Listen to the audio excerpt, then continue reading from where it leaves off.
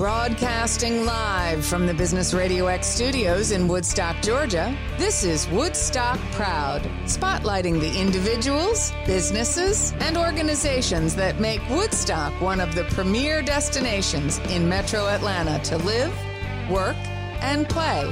Now, here's your host.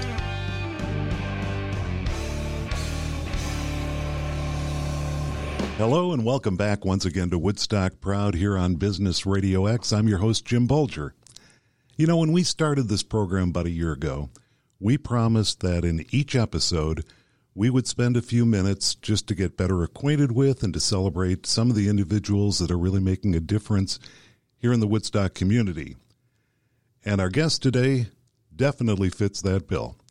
Having already had a huge impact on Woodstock, and someone who is now poised to make an even bigger difference in our future, business leader, philanthropist, lifelong resident of Woodstock, 4-term state representative, and the newly elected mayor of Woodstock, Georgia, Michael Caldwell.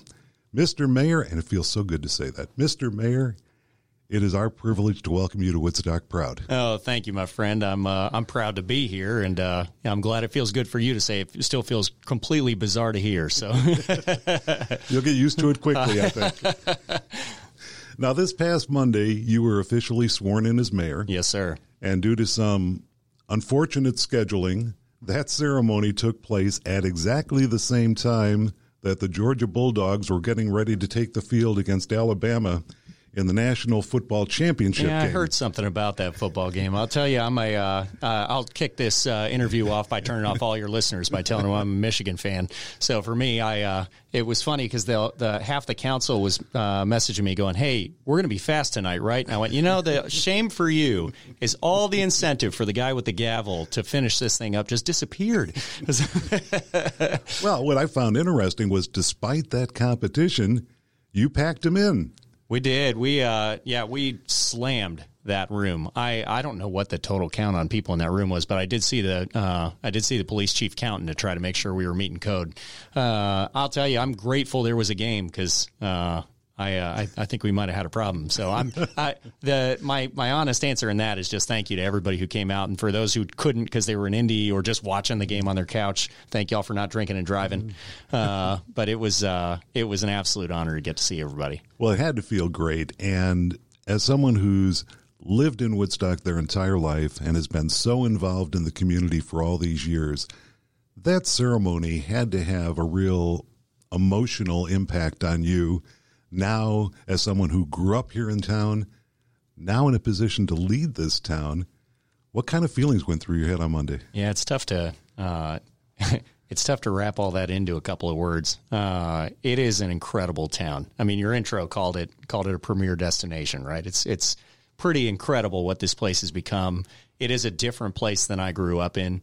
And it'll be a different place for my kids to continue to grow up in. The one constant we're going to continue to have is change. The question is, does it continue to feel like the community it is? And what I love about this place is, I've heard it called Mayberry. I've heard it called, people say there's something in the air. It's a city unexpected. At the end of the day, it is a community. I think we don't believe in strangers. It's a place I trust that when I walk down the street, somebody will pick my kid up when he falls over and scrapes his knee, and they don't ask questions, right? And it's a place I'm so proud to be from, and I'm so proud to get to see where we get to go, and to get to help lead and set that direction is, it's something special. That night, I think I said I used to finish all my articles in the State House when I did a monthly article for the local magazines, and that I used to finish with, "It's the honor of my lifetime to serve our families in the House." Oh, and it was, but this is just something special. This is home. It is a whole different level of humbling to get to lead this community. Well, before we talk about your plans as mayor, let's give people a little history if they don't already know. As I mentioned, you served 4 terms in the Georgia House of Representatives. God help us. Initially elected in 2013, and yes, at that time, you were the youngest state legislator in the entire U.S. So tell us how you first came to seek public office at such a young age, and was that always a dream of yours? No. I was born to a father who was born in England. He was born to an English mother and a U.S. Air Force Chief Master Sergeant. And that means, by technicality, I'm a British citizen. I have a British passport, and every time I say it out loud, George Washington rolls over in his grave. But I was born... I wasn't born to the county commissioner's kid. I didn't grow up in a government family. I fell in love with the great American experiment. And when I say that, I know how cliche and cheesy it sounds, but I grew up with 2 passports. And so when my dad would say, or when teachers would say, hey, this is the greatest place in the world, you kind of went, well, why, right? And so I went back and I answered that question in the document that started it all. I go back to the Declaration. So the Declaration says, we hold these truths to be self-evident, that all men are created equal, they are endowed by their Creator with certain unalienable rights. Among these are life, liberty, pursuit. We have argued for a quarter of a millennium now about life, liberty, pursuit, what belongs in that list. Did we hit it all? We missed the most important sentence in the document, which is, or the most important part of the sentence. We are endowed by our Creator with. We are the only nation in the history of the world to recognize rights come from God and not government. And whatever you believe about divinity, it's not important. It is important, but not for this. We are the only nation in the history of the world to recognize in our founding documents, your rights are inherent to you as a human being. They are not granted to you by those in power. You have them, and you grant the powerful power. And that concept is unique to us, not just in human history, but in the world today. And if we disappear from the earth, when we talk about being the beacon of liberty in the world, that's what we're talking about. And as a kid, I fell in love with that story. And so I was that nerd through high school and college who would go sit in the gallery of the State House and watch because it was drivable, it was accessible.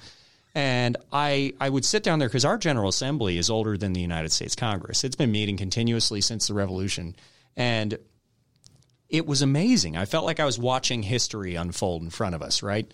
And so as I watched that, I learned very quickly I am a weird Republican in that I buy into the conservative agenda, and I also thought lobbyists had too much financial interest at the Capitol, and that meant neither side wanted to sit at my lunch table. And so I decided I ran for the first time in 2010. I was actually a college student at the time. I had no idea what I was doing. I wasn't a political volunteer. I'd never been part of the party. I was a guy who knew what he believed and felt like we needed a better standard on campaign finance reform.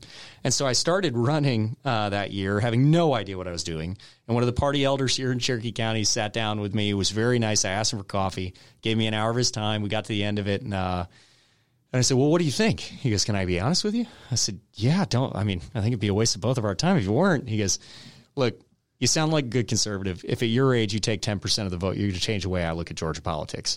Now, in hindsight, I know he was exaggerating. At the time, I didn't know enough to know that. And so I walked out, and you walk out of that with one of two responses, right? Either, oh, forget that, I'll prove him wrong, or you do what I did, which was crap. What have I done? And so I went and sat with my college roommate, now my business partner, my girlfriend, now my wife, and the three of us had a big whiteboard on the wall.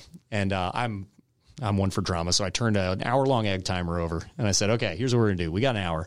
Let's write up on the whiteboard what the perfect campaign in office would look like to us. It sounds like we're going to lose either way, but if we don't, we'll have really changed the game. If we do, maybe we'll change the conversation. And so it was we sat down and we wrote up things like, I filed the first bill for legislative term limits anywhere in America in 25 years. I don't believe in war chests, so I send all my money back to my donors at the end of every election cycle. Because if you donate $100 to the campaign, I spend $75, and then I break every promise I made to you, I shouldn't get reelected on your $25. It should be your choice. We wrote up things like the state will tell you how I voted on every measure. We cast thousands of votes over the course of that 8 years. It'll tell you if I voted yes or no. It won't tell you why. So I did a write-up on every single vote I ever cast from the floor as we were voting, so you could always see what was Caldwell thinking. Maybe he was wrong, but at least I know where his head was at the time. And so we wrote all this stuff up. The state will tell you how much we campaign with a couple of times a year. I do a disclosure every single day updated on my website, and I still do that in the mayor's office now. You can go on my campaign site, see where all our money came from, where it went. You can see the refunds on there that went out. And the goal was to figure out, look, before we ever even have the opportunity to touch legislation, how do we start trying to change the game by leading by example? And so we did all this stuff. It was 2010. Spoiler, we didn't win. But I didn't take 10%. I took 46% of the vote that year. If we could have swayed another 200 people, we'd have won that race. We were done. I thought, cool, what a fun game this was in college to go try to see if we couldn't make an impact. Went and got my career started, got married, and then turned out 2 years later I was just as frustrated about the issue as I was 2 years before. And so I ran again. My opponent spent high six figures. I spent $16,000, and we won with 55% of the vote. We knocked on 17,000 doors that year, and we just worked it. And so that was 2012, January of 13. I swore into the State House as the youngest state legislator in America, and the voters of the 20th sent me back 3 more times after that. And so I was a term limits guy. I said I wasn't going to run for the State House more than 4 terms in a row, and we held to it.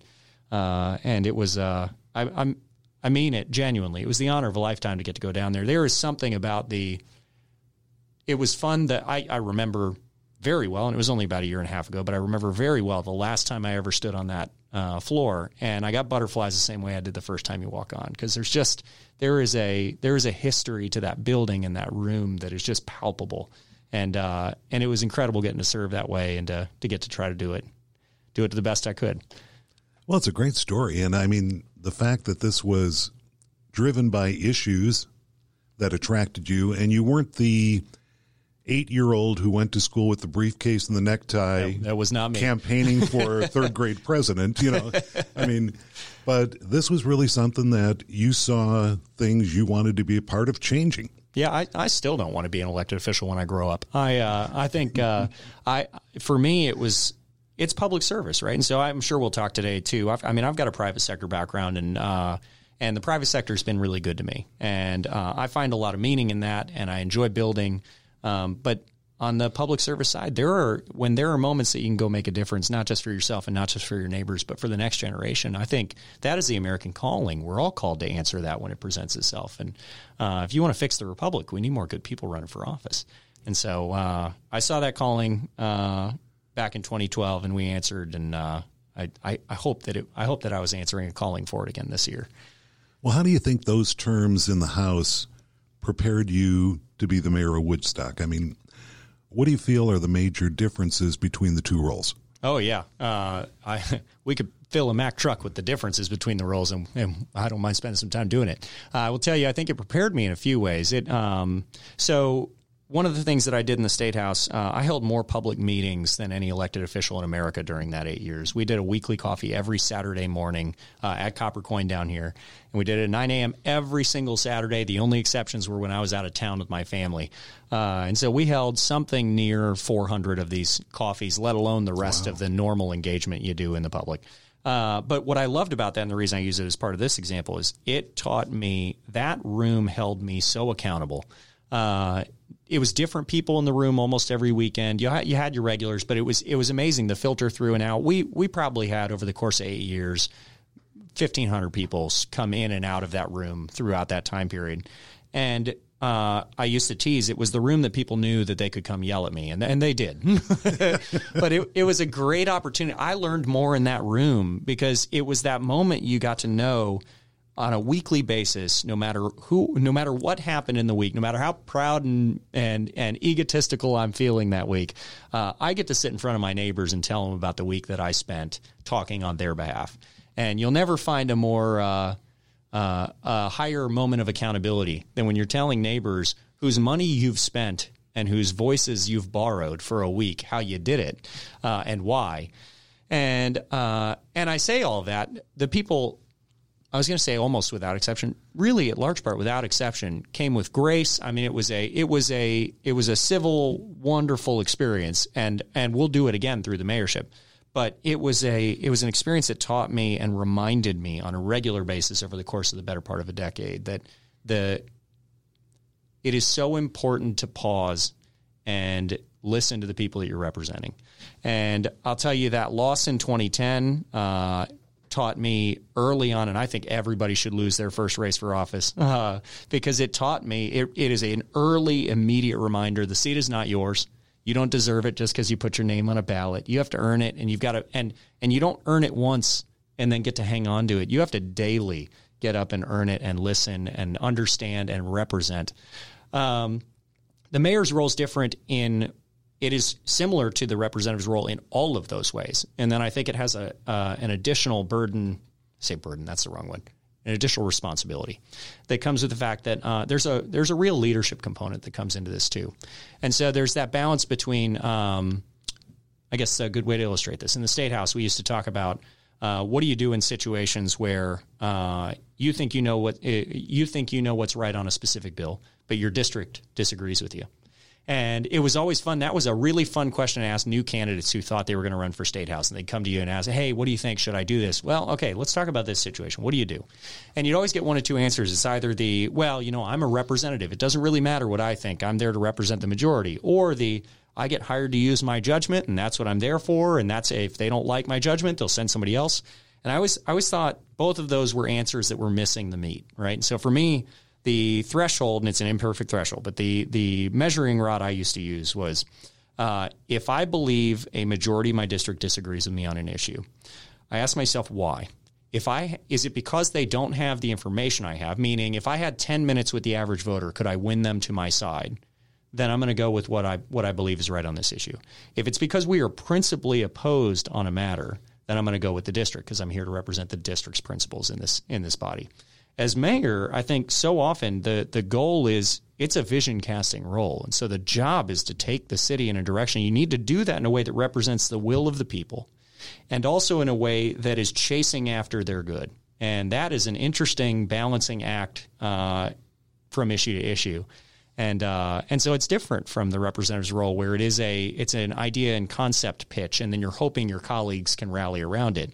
In the mayor's role, I've got a council I have to win over. I keep teasing I have no power until I have lots of it because I can't vote, I can't make a motion, but I have a huge soapbox. And I do cast a vote if it's a tie on the council. And we've had more tie votes in the last 2 years than we did the prior 14 combined. But I think we've got an incredible alignment on our council right now. I think we all see the goals we're chasing after. I think we've got a really neat chapter coming up here in Woodstock where we've all felt it. We've come through a great season here. The challenge now is not building something great. We've built something great. The challenge now is building something that'll last. And so doing that in a way that that brings not just a council, but brings our people along with us, I think is going to be the calling. Well, and I would think, when you were holding those Saturday morning face-to-face meetings, people had to appreciate, too, that they could talk to you without filters, without go-betweens, without interpretations. They'll tell you there was no filter. And as mayor, you're going to get that just walking around town. That's exactly right. It's well, my wife used to tease in the State House. She used to call it Woodstock famous, which meant it was famous enough that you didn't get anything for it, but famous enough to ruin a trip to the grocery store. And it's a little bit on overdrive for that now. But it's great. I genuinely love that part of this job, that we live in a city that is one of the largest cities in the state now. We're 35,000 people in this city. We're I want to say top 30. It might be top 25 population cities in the state. And I can walk down Main Street and people know who I am. And same vice versa. And what a cool dynamic for a city that we can have that kind of size and scale and impact in not just a region, but in a state. And yet we still have that small town feel. And it's so hard to put your finger on, but you live here for any period of time, and you know what we're talking about. And it's just an incredible balance that we've struck in this place. And so here's the reality. Cherokee County's got 100,000 people coming in the next 10 years. Woodstock's going to pick up a lot of them. And so doing that in a way that continues to build, it doesn't have the expectation that when we close our eyes and open them again in 10 years that everything looks exactly the same, because it won't. But making sure that we still have that community focus and feel has to be the target. The former is an unachievable goal. The latter is something we can do. Well, we've talked a number of times on this show about how that makes Woodstock special. As we've grown, that sense of community, that small town feel, our appreciation for the history of what's come before, right, that we haven't lost that. And as we look at some other cities around us that have grown, they have become more homogenized in that and have become more big cityized. Isn't that so important too, though? I feel like it's something that we have to remind each other, remind ourselves is I was born in Michigan. I lived in Michigan, California, Texas, North Carolina, Georgia. I was on not for the job I'm in today, but for a previous role, I was on nearly 1,000 flights in 7.5 years. I'm not great at a lot of things, but I'm well traveled. But I feel like we get so many people who haven't gotten that good fortune to go see, not to go to Paris, but to go to the middle of nowhere, Iowa, and go see other small towns. And it is so important that when you say the words Woodstock special, that listeners, especially Woodstockers listening, don't hear, hey, we live here and we're biased and we like it. Special meaning unique. This place is different. And we take it for granted. I mean, we just absolutely, as residents here, completely take for granted how fundamentally unique and different this place is. And so protecting that and not just preserving it, you hear that word on the campaign trail for mayor a lot. How are we going to preserve? I want to capitalize on it. How do we build that and grow it and make sure that the next generation not only has it like we have, but knows it and uses it and pushes it forward? These are attainable things that we can chase. Well, let's talk about the decision to run for mayor. I mean, you announced your candidacy in early 2020. What brought that about? Yeah, I started talking with our former mayor. Sorry, I'm the current mayor. Oh yeah. Hey, it's funny actually. So our charter says that I'm mayor as of January 1, regardless of swearing, which led to me making all kinds of jokes about an ethics free pass for 10 days. But we for the first couple of days there, we had a power outage here in Woodstock the first weekend. So the day after I became mayor. And it was a good hour and a half where the power cut through a large swath of the city. It was a bad luck storm hit right at the amphitheater, took out one of the power lines that, of course, powers everything, right? And so, so that everybody knows, those power lines will be underground within 6 months. But I was texting the city manager because coincidentally, the water in my house cut off at the same time. And I went, if this is a coup, it's being done very well. But I think the world of our former mayor, Donnie Enriquez, served for 16 years. Our city will turn 125 years old this coming December. So when I say he's the longest serving mayor in Woodstock history, that doesn't mean like some of these North Fulton cities that have been around for 3.5 months. He's the longest serving mayor in an old city by nearly all American terms. And he did a spectacular job for us, led us from a very different place in the early 2000s to where we are today. Donnie and I had coffee back in early 2020, like we did fairly often. And I told him, look, if you ever think you're not going to do this job again, let me know. If you do, I'm charter team Donnie. But if you ever decide you're not going to, and we both kind of laughed about it. And he called me back later that week and said, I've been thinking a lot about that. I'm going to put some more thought into that. I went, great. And we hung up, and it was another one of those, okay, I'm not going to put too much thought into that. I've come off of a Senate race that didn't work out. I'm out of the House. I really am done. I'm going to go focus on private sector. And so to make a long story unbearable, over the course of a couple of months, Donnie and I kept talking. And Donnie decided that 16 years had been enough for him. And so he decided to step out and was a huge supporter of mine. And all 6 council members got on board right away. And, I think I mentioned to you the other day when we were talking, for me, the deciding moment was with my wife. Katie has been an incredible supporter through the State House days. Could not have done it had she not been, nor would I have. I watched way too many families break apart down there. You got to keep your priorities right. But it was never her thing, right? My wife is not a political nut.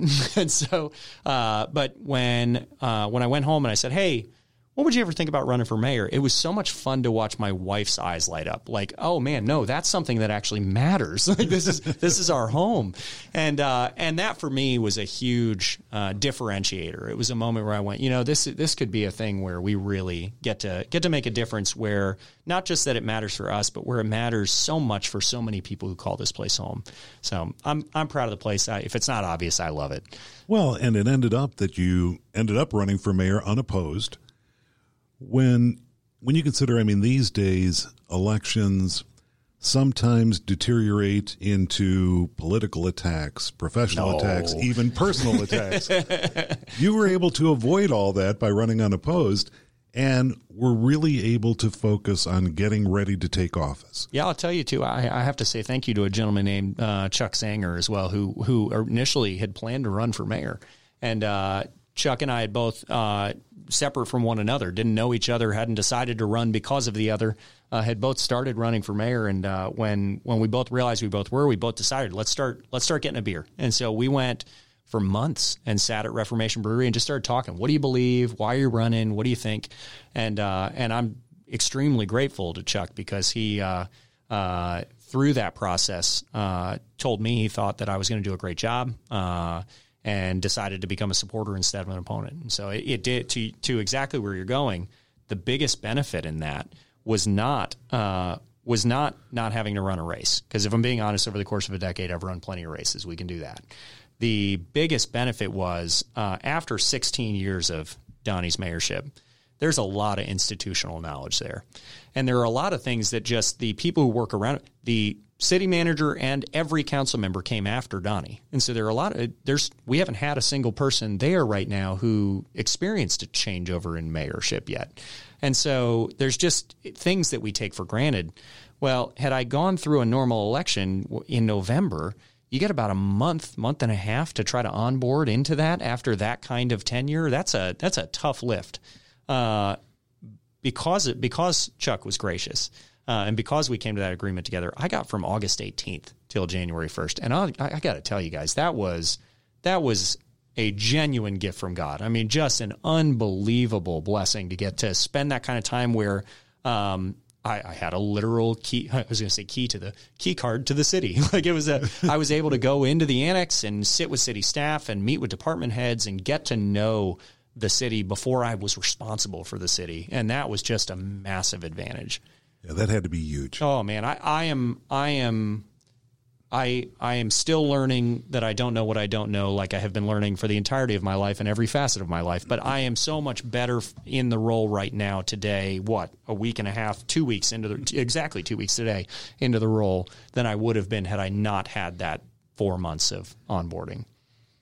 And besides giving you that time to really focus and get acclimated and get assimilated into the role, running unopposed had some real financial benefit for the city too, right? Absolutely. Yeah. There is this is money that we all as citizens should be willing to spend because it's the bedrock of the republic, but there are costs to elections. And so it costs the city about $30,000 every time we hold a municipal election. And so not just that I ran unopposed, but the 3 returning council members who I think are absolute rock stars, each ran unopposed as well. And because of that, state law allows us to outright waive the election because the assumption legally is that all 4 of us would have voted for ourselves. I tried to tell the clerk I was undecided, but but the savings to the taxpayer in that are substantial. I mean, the city and so what I kept trying to tell everybody through the qualifying period was, look, if you think you're going to be better in this role than me, you should run. But if you're running for a joyride, don't run. There's a real cost that comes along with this. And there was a savings for, I mean, as silly as this sounds, the voters shouldn't care about this, but my supporters sure do. There was a savings for my campaign supporters too, because we don't keep war chests. I was able to send checks back to all my donors. And so there are downstream impacts of that. I think the elections are the bedrock of a republic. They are fundamentally important. And when we have a genuine, discrepancy and battle of ideas, we absolutely should always have them. But if you don't have candidates who are competing because of a difference in direction and ideas, when you can come to an agreement, we can come to consensus rather. That's so much better for not just the candidates, but for the taxpayer too. Well, I don't want to pass over that too quickly because those war chests you talk about, I mean, they're a real thing. And for a lot of candidates, the donations they get in that go unused are held for future campaigns, future elections. In your case, you had a lot of early support when you first announced your candidacy. There were a lot of donations that came in. Show off for a second. The most that's ever been raised in a Woodstock City election ever is that right? was $10,000, and I raised $27,000 without an opponent. So, well, and I don't take lobbyist money. and whatever was left, you wrote checks back to those people, and it's interesting on your website, you show what each of those donations were, who it came from, and you show the check going back to them. Yes, sir. You can see every dime. And I'm grateful, too. A large portion of those people sent them right back to me again and said, nope, I want you to count it toward the next one. But it was their choice, not mine. And it should have been theirs. It should always be the donor's choice for that. It should be your call to re-up. Well, you mentioned Donnie before, and as you said, I mean, 4 terms, 16 years, a great run, and I know we all owe him a lot of gratitude and a lot of respect and a lot of thanks for his service to this city. But as the new mayor coming in after that kind of tenure, what challenges does that pose for you regarding the balance between respecting what was already in progress and new agendas, new ideas that you want to propose? Yeah, it's a great question without a clean answer. I think the simple answer is we're going to chase good ideas wherever we find them. So you run for office for one of 2 reasons. You either want to turn the cart over, or you want to make sure no idiot comes in and does. And I was in the latter camp this time. So I'm really proud of the city. I think we've done a spectacular job. We are in I'll pause to make a quick plug. I have a State of the City address coming up next Friday, so you get some spoilers in this interview today because I've got a lot of those talking points fresh on my mind. But would love to see you all in Woodstock. We'll be hosting at 7:45 a.m. on Friday the 21st. But we, at a time when states across the unions, businesses are shuttered, at a time when businesses and cities all over the country are seeking help and trying to figure out what's next still coming out of this pandemic. In our city, our unemployment rate's at 2.8%. I mean, things are going well here. And so making sure that we don't break what isn't broken, but that we're also leaning in and making sure we're looking forward too. Because the honest truth is the North American pattern, forget the American pattern, the North American pattern is to treat suburban cities like consumables. We use them up, we move on to the next one. And cities have a 10 to 15-year lifespan of being a really neat place to be, and then they get priced out or they fundamentally forget who they are, and they become a place nobody wants to be anymore. And you can watch in Metro Atlanta as it continues to sort of shift north and east and west and south as these places that 15 years ago were where you wanted to own a business and you wanted to live, and now you I don't know, that's where I'll move up a little bit further. If I accept that as the premise, that means my kids won't want to live here, and I refuse to accept that that's unavoidable. And so it means in order to do that, in order to break that, right, if you want atypical results, you got to have atypical behavior. And so we're going to have to do some things that feel a little bit weird when you compare us to the American normal. And so if everything about my mayorship looks like a normal mayorship, I've done it wrong. At least I haven't thought through whether or not my kids are going to want to live here, or maybe I did and I just didn't care. I care desperately.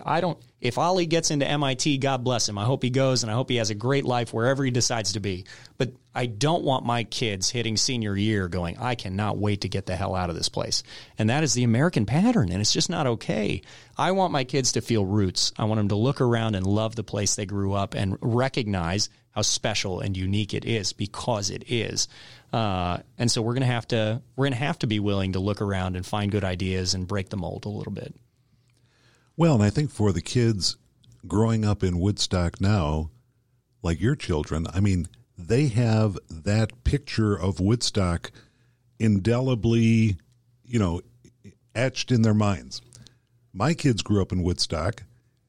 They left. Now when they come back, Woodstock is a totally different city than it was when they left. It's fun having grown up. I grew up in Town Lake, and so I grew up in really the part of Woodstock that was populated back when I was growing up. And it's funny when kids come back from wherever they've moved off to now, and they go, what happened here? I know, it really came around. But that's the beauty, is that it is a destination. It's the right word. If you look at the amount of people who come here on a daily and weekly basis, as tourists, as people coming to spend, to shop in our retail, to drink beer in our breweries, to play, it is astounding. We had 100,000 bike trips on the bike trail at Old Rope Mill Park alone, let alone you get up to Blankets Creek, what it starts to look like. It is just an insane level of participation that we have here from not just our citizens, but the people all around who know this is a place to be. Let's go a little bit deeper into Yeah. that, because, I mean, as the 31st mayor of Woodstock, you're coming into your initial term with a situation that nobody has ever had before, and part of it is being that destination city. So how does that change the expectations for you as mayor, not only from the residents, but from visitors, from other cities that look at us as kind of a role model? I mean, that has to completely change the expectations on you as mayor, Jim, too. you've taken a lot of private sector leadership roles. You ever taken one where things are going really well and you go, No. yeah, see, that's not the role you want to take, right? That's it's when the bar is way up here, you got to make sure to bump that sucker up. And so I see it as a challenge, and I think it's a really spectacular challenge. It is the job you want to take. You don't want to inherit a mess. And I'm very fortunate in that I get to come into this role with a council who has led. Donnie deserves incredible respect, Absolutely. and I try to give it to him regularly because he deserves it. Donnie would be the first to tell you that as much as big personalities and mayors get recognized for this stuff, at the end of the day, you got to have a council who's aligned and working it, and you've got to have a city staff who understands what they're doing. We got 200 employees who are, world-class, top-notch. And so we've just got an awesome team who gets this. But then above and beyond that, the government doesn't create this feeling, right? The government can help facilitate things like parks. It can facilitate, we can make sure that our roadways make sense and that we're investing in grid streets and walkability. And those are important. But if the community's not bought in, you don't have anything. And so it's not just even the government team. It's this incredible place of people. It's a sense of belonging we have. And so that's the part we've got to make sure we're still investing in, and that what we're doing as a government is dealing. So at a state level, we used to talk about if you wanted to predict prison populations in 15 years, you look at third grade reading level. And wrap your head around that, right? But it was a great example of a leading indicator. And if we can improve that leading indicator, we fix the actual problem, not the symptom. The prison sentence is a symptom of underlying problems. How do we go fix the underlying problems? Fact check me on that, because I know they used to talk about it in the State House all the time. I have yet to find the source, but it's a really good thought process, right? Mm-hmm. So if we can fix the leading indicator, how do we actually solve the underlying problem? That's for me here in Woodstock. I want to start looking at, okay, what are the policy objectives we're chasing? What's the leading metric we can start going after that isn't the symptom-based metric, but the actual leading metric we can chase? I'll give you an example. I think the number one thing, I'm a conservative. As conservatives, far too often when it comes to local government, we treat the word density like it's a bad word, okay? Because it causes traffic, because it, whatever, right? For me, I think if we want a long-term sustainable city, we've got to stop paying attention to single-family versus multifamily as the metric. We've got to start paying attention to ownership versus rentership as the metric. If you want a long-term city, if you want a population of people who think long-term about your city, you build a population of owners. That's common sense. That makes sense. The bigger reason this matters, you have an entire population of millennials right now who are objectively making more than their parents made and are objectively poorer than their parents were. They're all complaining about it. You know they are, because they're loud. But the problem is all of Gen X is looking at them saying, well, you should have saved more like we did. Here's the reality. Gen X, I hear you. You are full of crap. They were not better savers than their kids are. What they did is they got out of college and they bought a house. Their kids got out of college. They are 15 years into their career now, and they have yet to buy anything. And so where their kids are paying rental payments every month, their parents paid mortgage payments, and they built nest eggs, and they built wealth. We built the American middle class on an ownership model. Look at California, look at England. Both are 80% renters, and both have a massive disparity between the haves and the have-nots. If you want wealth classes in this country, if you want wealth classes in Woodstock, you do it by getting out of the ownership model. If you want to build a strong middle class here, and more importantly, a strong financially stable city in the long term, you build a financially stable people. We can go on savings or good campaigns all we want. I promise you, we're all bad at it. What forces saving and what generates individual American wealth is home ownership. The challenge is when prices start to look like they do, the millennial buying their first home probably doesn't start with a picket fence, but it might be a townhouse, it might be a condo, but it gives a route through which we can achieve ownership, and we can build an actual wealth model for not not just the city, but for the individual citizens and families. They turn that nest egg they build up in that condo into a home, and then they pass that nest egg on to the next generation. You continue to build wealth that way. This is how we did it as a country. We are abandoning that concept, and rentership rates are growing at a massive rate in this country. Sister cities nearby have recently announced they are majority renter now. If we follow that pattern here, we will not have a place we want to live in 30 years. That is a leading metric that isn't sexy on the campaign trail, but it is really easy to say no condos. And you'll hear me say no apartments because it follows that rentership model, right? It's not that renting's bad. My wife and I rented for the large part of the start of our marriage. It's that when your community becomes a majority of that ownership model, it changes the face of the community. It changes the wealth pattern of the community. I can almost hear the cheers of realtors all over our city right now. That's true. I think that if we get that metric right, we fix 55 symptoms down the way. And so those are the kinds of metrics. It's not the silver bullet. There is no silver bullet to make a great city.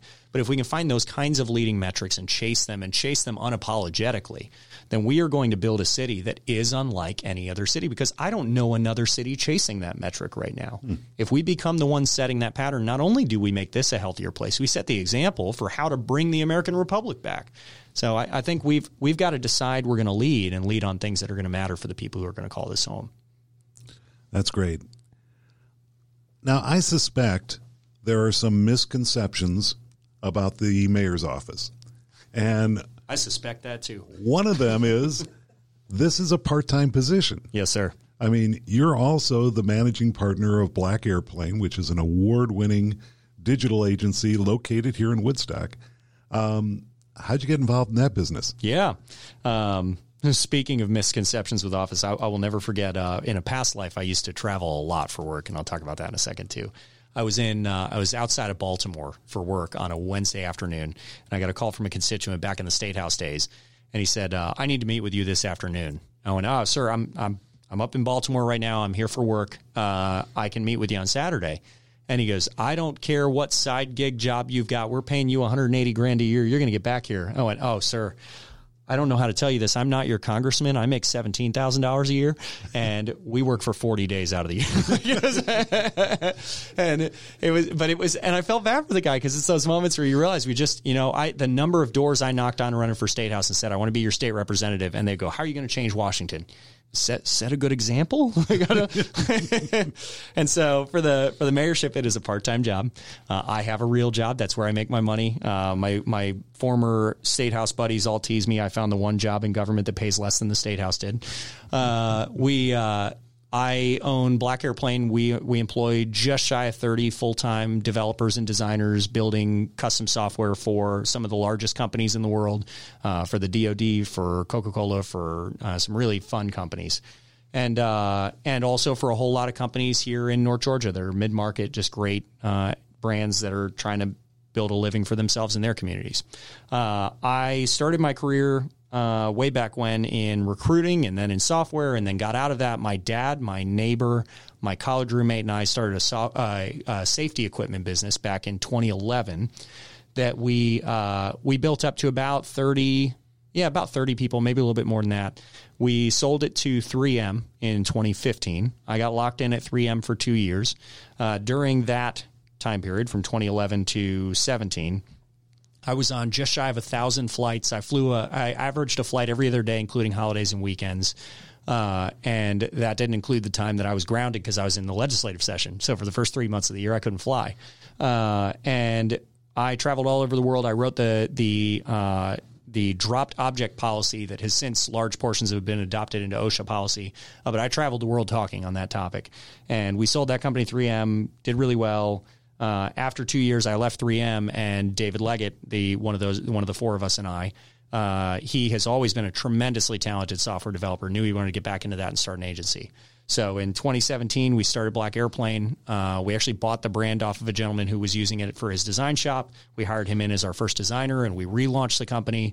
And we've built it up since. We're cash flow positive, profitable, all those fun words, no debt, no outside investment, and built it up to just shy of 30 full-time now here in downtown Woodstock.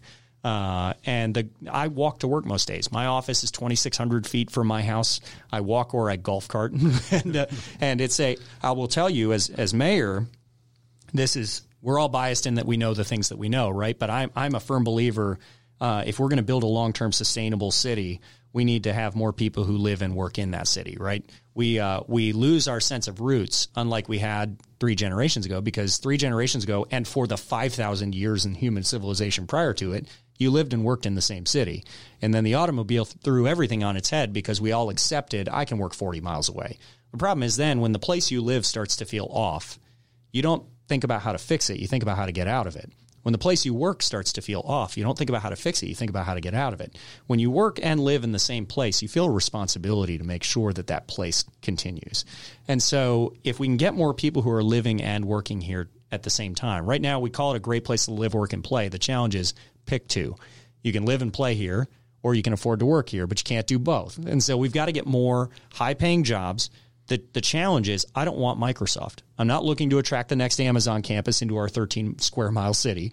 I want 50, 25 employee companies locating in downtown Woodstock who are paying 6 figures and allow their people to walk or take a short under 10-minute drive to work every day. I will tell you, I employ a whole team of people who we've got 2 or 3 exceptions because they wanted land in North Georgia.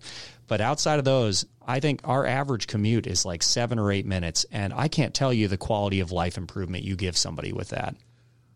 Well, and there's a whole different office dynamic that comes with that, too, when you're employing your neighbors. That's exactly right. I mean, you're not the faceless leader of the organization because you're going to see them at the grocery store. You're going to see them at the restaurant. You are living with them outside of work, too. And I think that brings another level of responsibility to that leadership as well. Absolutely. Well, I'm really proud of Black Airplane. We've built an incredible team of people, and we've got our 5 values like everybody. But the one that always means the most to me is we invest in each other personally and professionally. And I have a team of people who really buy into that and have shown us that over and over again. And it is so much fun to watch the team as you'll have someone. We have an employee who took on foster kids, and one of the foster kids got really sick.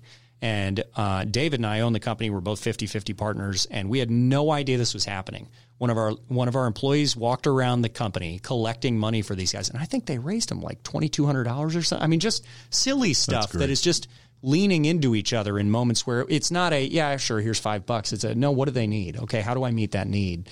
And I love that we've built a family there. And I think a large part to your point is that it's a family of people who consider our community home. And so you already have a tie together. It's not, your tie isn't just the logo that you're wearing, right? It is everything. I know I'm going to see you again.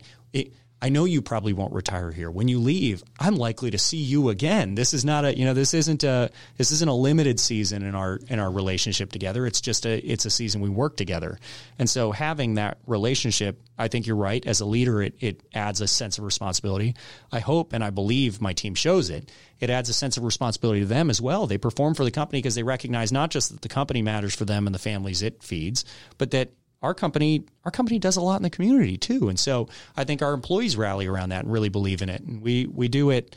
I might just be terrible at taxes, but I don't see a whole lot of tax benefit out of it. But we do it because it's the right thing for Woodstock and for Cherokee County. And if it's good for Woodstock and Cherokee County, it's going to be good for us.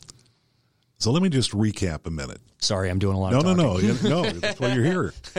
But in addition to being the owner and managing partner of Black Airplane, devoted family man, you and your wife, Katie, have 2 small children, Oliver and Elizabeth, with a 3rd on the way in March. Coming in March. Yeah, we're going to have a busy Q1. You have all this community involvement with the different boards and charitable organizations and everything else. And I've always been, as you and I have talked about, I've always been a huge admirer of the way you're able to balance your time between family and work and community. How does adding the office of mayor bring an additional challenge to that? Well, thank you. You make me sound like a really good guy. I'm just a big jerk. But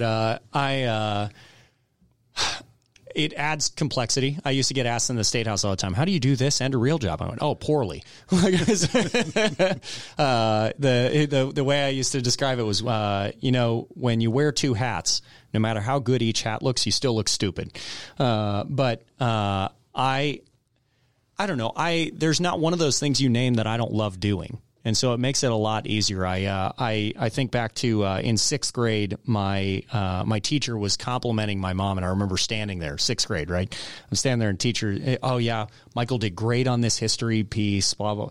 I remember my mom totally deadpan, looking at her. She goes, "Don't kid yourself. Michael never does anything he doesn't want to do," and but it stuck with me because there's an element of you'll always do really well in the stuff that you want to be doing. And so this is for me, I'm fortunate in that, I tell my wife every day, you leave me, I'm going with you. My wife has been a huge support in all of this. And my wife's the president of the board of directors for Woodstock Arts, formerly Elm Street. And so I do my best to make sure I'm supporting her in that. When I leave here, I'll be picking up the kids from grandparents because she's off at their retreat this weekend. And it's she and I have always recognized we're a team, and that means we're going to each take one for the team every now and then, and make sure we're supporting so we can go get things done because we both value what we're doing in the community. And then I've got a great business partner. David's been incredibly understanding and supportive through sometimes I'm gone at 1 o'clock for a ribbon cutting, and I don't get to do that 1 o'clock meeting, so we got to push it to 2. But the mayor's office brings an easier balance than the State House did in that it is easily as much time as the State House took, but it is spread through the year. And unlike the State House, where if I had a regulated industries committee meeting at 10:30 in the morning on a Tuesday, I got to drive down there 2 hours before. So I'm driving out at 8:30 in the morning. Meeting lasts 2 hours. Great. Now we're at 12:30. I'm going to grab lunch down there. Grab lunch. Okay. Now we're at 1:30. Okay. I got another hour drive back. It's 2:30 now. Well, my whole day, 8:30 to 2:30 shot, right? For one meeting. Here, if I catch a meeting for mayor, I've got a 2-minute walk or drive from my office. I have the meeting for 45 minutes or an hour, and then I get back to the office, and it's a genuine hour gone. And so it's an added, not just a, hey, cool, that feels more like it matters because I can see where I work and live from here, but also a genuine value to, I didn't have to travel an hour and a half away to go do something that matters. We can do it right here at home. Absolutely. Well, and over the last couple of years, you and I have gotten better acquainted because we both have the privilege of serving with NAV, the North Atlanta Venture Program, where we operate as mentors to new emerging growth, continuing growth companies. Yes, sir. So as a business leader and also a mentor to other businesses, talk a little bit about your goals concerning business growth in Woodstock. Yeah. I think study after study shows that business recruitment is almost never the way to genuinely grow jobs in a community. The dramatic majority of additional jobs come from growing businesses that already exist there or getting people who live there to start their own business. I will tell you one of the ways I really want to go after recruiting in Woodstock is an atypical recruiting model, which is we've got a 78, somewhere between 78 and 82%, depending on the year that you're measuring, out commute in Cherokee County. So we have a tremendous talent base in Cherokee of people who are working jobs and commuting out to companies outside of this county. In addition to those employees commuting out, you have a ton of business owners commuting out. They live here and they own a business in Cobb or Fulton County. I'm going to take the list from the Secretary of State of businesses whose registered agent lives in Woodstock and whose business is located in Cobb or Fulton County, and I want to lunch with every one of them. Because those are guys who 15 years ago when they opened their business, of course it made sense to open it out there. There was nothing here. But it's time. Come home. And so I'm having weekly meetings with developers talking about, we want to build office space. We just need to justify the demand. They're waiting. They're itching to build it. These business owners would love to come back, but there's no office space. So you have this chicken or the egg. All we need is a matchmaker. And so I'm going to intentionally start having those meetings with those guys. And I think it's a good complement to how do we continue programs like the North Atlanta Venture Mentor. For anybody on here who doesn't know about that program, by the way, we have the only MIT-trained venture mentoring service in the state of Georgia, here in downtown Woodstock. It is an awesome asset that we've got for this community. And if you have a business you'd like ongoing mentorship in from people who've been there, done that, it is a free program to be a part of. And if you think that you could offer value to that as a mentor, we would love to talk to you. It is an awesome, awesome program here downtown.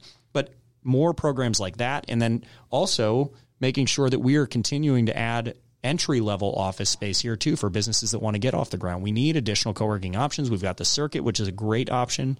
It's where I started Black Airplane. Mm-hmm. But encouraging as we continue to scale out that we're bringing in more and better options for those kinds of how do we keep the overhead low, allow people not just to fail fast, but to succeed fast too, because they're not trying to desperately make ends meet at every turnaround. We're sitting in the innovation spot, which is an awesome option for that kind of launching point. And so how do we continue to build those options here in downtown Woodstock? I think that the small business infrastructure is going to have to be a big focus of the next 2-3 years. Well, we talked earlier about how the representative role and the mayoral role differ. And I think one of the other differences in that is the direct leadership role you have as mayor. And obviously, you're a different person now than you were when you first entered the House. Oh, yeah. And you've had experiences as a business leader with Black Airplane. Talk a little bit about your management style and how those leadership experiences, you see those being put into play as mayor. Oh, that's a good question. I think I like to believe I'm a lead by example guy. I am not afraid of confrontation, but I'm not a confrontational guy. I'm not an aggressive guy. I like to win people over. I think you have more success that way if you can get them bought into your vision than the other way around. But at the end of the day, I think I mentioned our values at Black Airplane earlier. We invest in each other. That matters desperately to me, and I think hopefully speaks into what I'm trying to describe there through just sort of an authentic, genuine leadership by example style. But our first value is we have courage, and that value for me, it's the most important value we have, I think, and I hope that it leans into the mayorship as well. The way I try to teach it with our employees is it's those moments. Having courage is less important in a moment where you feel you're on the defensive than it is in a moment where you feel you need to provide feedback. So I find far too often people are willing to let someone else fail because they don't want to say the mean thing. Or what they perceive as the mean thing. And in reality, what you're doing is being a coward because you're letting someone else bear the burden of your discomfort in the form of failure. And so encouraging my team to show courage by not just correcting and not doing it maliciously, but showing the courage of correcting in grace. But then as mayor, I hope that I can have the courage to do like we've been talking about through this interview, right? We're going to have to lead in ways that look a little bit weird sometimes. And if we don't, then we're destining our city to be a place we don't want to be. And so I think courage is going to be a dramatically important piece moving forward. I have tons of examples through my time in public service where I think I did a good job of showing that, and I have tons of examples where I absolutely missed it. And so my hope is we all do. I hit more than I miss. What's Cinderella's quote? Have courage and be kind. I hope I can be a lot like Cinderella here. So, well, now anyone who's ever entered a leadership role knows that initially they're going to be seen as a new set of ears for people wanting to resurface discussions on old issues. How do you plan to handle that? I'd like to be a new set of ears. Bring them. I think my caution will be what we said earlier, right? Good ideas will win out, and bad ideas will continue to have to wait for the next new set of ears. Let's hear them out. I think that's a healthy occurrence too. It's part of why new sets of ears are good, is because what may have been dismissed 8 years ago might have been dismissed because it was a bad idea 8 years ago. But you know what? Woodstock isn't the city we were 8 years ago. And so there are a lot of ideas that may have been left on the table that do deserve a rehearing. There are a lot of ideas that I'm confident got left on the table that belong under the table or in a trash can. So I fall back to, I hope I have the courage. I hope I have the wisdom to see between the two and the courage to make it very clear where we're going. No, that's great. And it's obvious that all of these previous experiences you've had have brought you to this exciting new chapter. So let's get out the crystal ball. Let's look into the future. Let's look 4 years down the road. It's now the end of your first term as mayor. Mm-hmm. How do you hope residents will then view their city? What words do you want to hear them use? Oh, that's a great question. I hope the word community comes out a lot more often than the word city. I like the word vibrant. I like the word neighbor.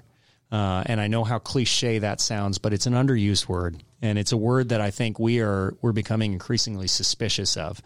I hope that when people think about Woodstock, I hope that regardless of the fact that 4 years from now, we're going to be an even larger city, we could be knocking on the door of 40,000 people. And I hope they keep using the word small town, because, it's amazing how often we use that word, and it's just a really hard word to continue to justify. And yet I don't see it going anywhere anytime soon, because we've got that feel. I hope they say walkable. I hope they say, I was going to say vibrant again, because it's an important one. I want that sense of life. I think the fact that I can go sit under the elm tree at Reformation on a Tuesday afternoon and it feels full is not an example of Woodstock being out of work, because again, that unemployment rate's real low. It's that we've got a city of people who'd rather be together than apart. And at a time in this country where division seems to be floating in the air, it sure seems to have missed us. And so I'd like people to use words like weird and different. I think we should be striving to be different and unique. And I think that word special needs to keep coming out. So that's a lot of words. No, that's great. We thank you for that. And obviously we could talk for hours. Oh yeah. But before we wrap up here, any final thoughts you'd like to share? I want to say thank you. I know it was unopposed, but it was unopposed because 35,000 other people decided not to run. And I like to hope at least a part of that was that, they thought I would do a good job for them. So I want the citizens of Woodstock to hear that I intend to earn that. I will not get everyone right. I know I didn't in the State House, and I won't here either, but it won't be for lack of work, and it won't be for lack of trying to make sure I do. So my promise to everybody is I still believe I had the most accessible and transparent legislative office in America for the course of 8 years. I intend to run the mayor's office the same way. If you ever need me, my personal cell phone is 678-523-8570. It is the same phone my wife calls me on, so don't blow me up because she needs to get a hold of me too, but call me anytime you need me. Shoot me a text message. I am around downtown. I live on Hubbard Road, and I walk to the corner of Mill and Town Lake Parkway for work every day. You can catch me in between, probably at the brewery. So I would love to see you and hear from you. I am not the guy who has all of the ideas. I am the guy who's going to try to aggregate them. I consider the mayor's role a facilitator role. I get staff and the council the information and the resources they need to get their jobs done and to execute for the people who call this home. People who call this home use me as a facilitator. If you've got a good idea, I want it. I will run with it. If you've got a bad idea, I will be kind. Well, and communication and transparency have always been foundations of your public service, and I think your private life as well. So that accessibility, and I mean, obviously you're active on social media. You mentioned the phone number, you have websites, and I mean, there are a lot of ways people can contact you if they want to. If you're not talking to me about something, it's because you don't want to. Okay. So help us help you. How do you feel that we as residents here in Woodstock can effectively assist you and the other elected officials? Yeah, that's a great question. Don't be shy. And I mean that genuinely. I find so many people think their elected officials are going to get their idea through osmosis, and that's just not going to happen. So if you've got one, don't assume it has come across our desks already. And so don't be shy. Please share ideas, share thoughts. But also I would ask, in the same way I'm hoping to have courage. Be willing to try some stuff out here. I think that I guess I'll say it this way. If we follow the American pattern, we're doomed to failure. So trying out some new things can't do anything worse than the regular pattern for a suburban city can do. So let's make sure we're setting a path. There are two things we have to remember right now. In order to do well in the long term, we're going to need to do some things that feel a little bit weird, and that's good.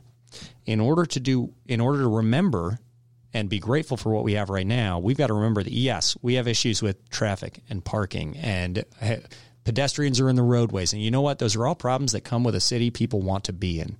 As we complain about those problems, and we should, because we should be chasing solutions, let's remember, almost every other community in America would kill to have those problems. We have problems people envy. Enjoy the problems other people envy. It is a good thing if it takes you a little bit longer to get through downtown, because it means you have a downtown that's worth something and is contributing your property value. You know, the people who really don't like the traffic in downtown, and I understand why, the people who do not live in our city and don't work in it but drive through the middle of it. You know what I want them to stop doing? Driving through the middle of it. So I'm okay with them hating that traffic. That's fine with me. For those of us who call this home or work here, let's remember those are good problems. Let's lean into them, and let's make sure that we're thinking of solutions together. That's great. And the web address, if people want to email you? Yeah, you can catch me at michael@mayorcaldwell.com, or go to mayorcaldwell.com, or you can always check out the city website at woodstockga.gov. Well, Mr. Mayor, thank you so much for your time today, sharing your goals, sharing your insights. We thank you for all of your past service and all your contributions to the city, and we thank you for your willingness to lead us into our future as our mayor. We wish you, your family, your entire city team all the best in the future. Thank you once again. Thank you, sir. It was an honor. And we thank you for listening to Woodstock Proud. We hope you enjoyed getting to know new Woodstock Mayor Michael Caldwell a little bit better. Until next time, this is Jim Bulger saying take good care of yourself, please stay safe, and we will talk with you again real soon.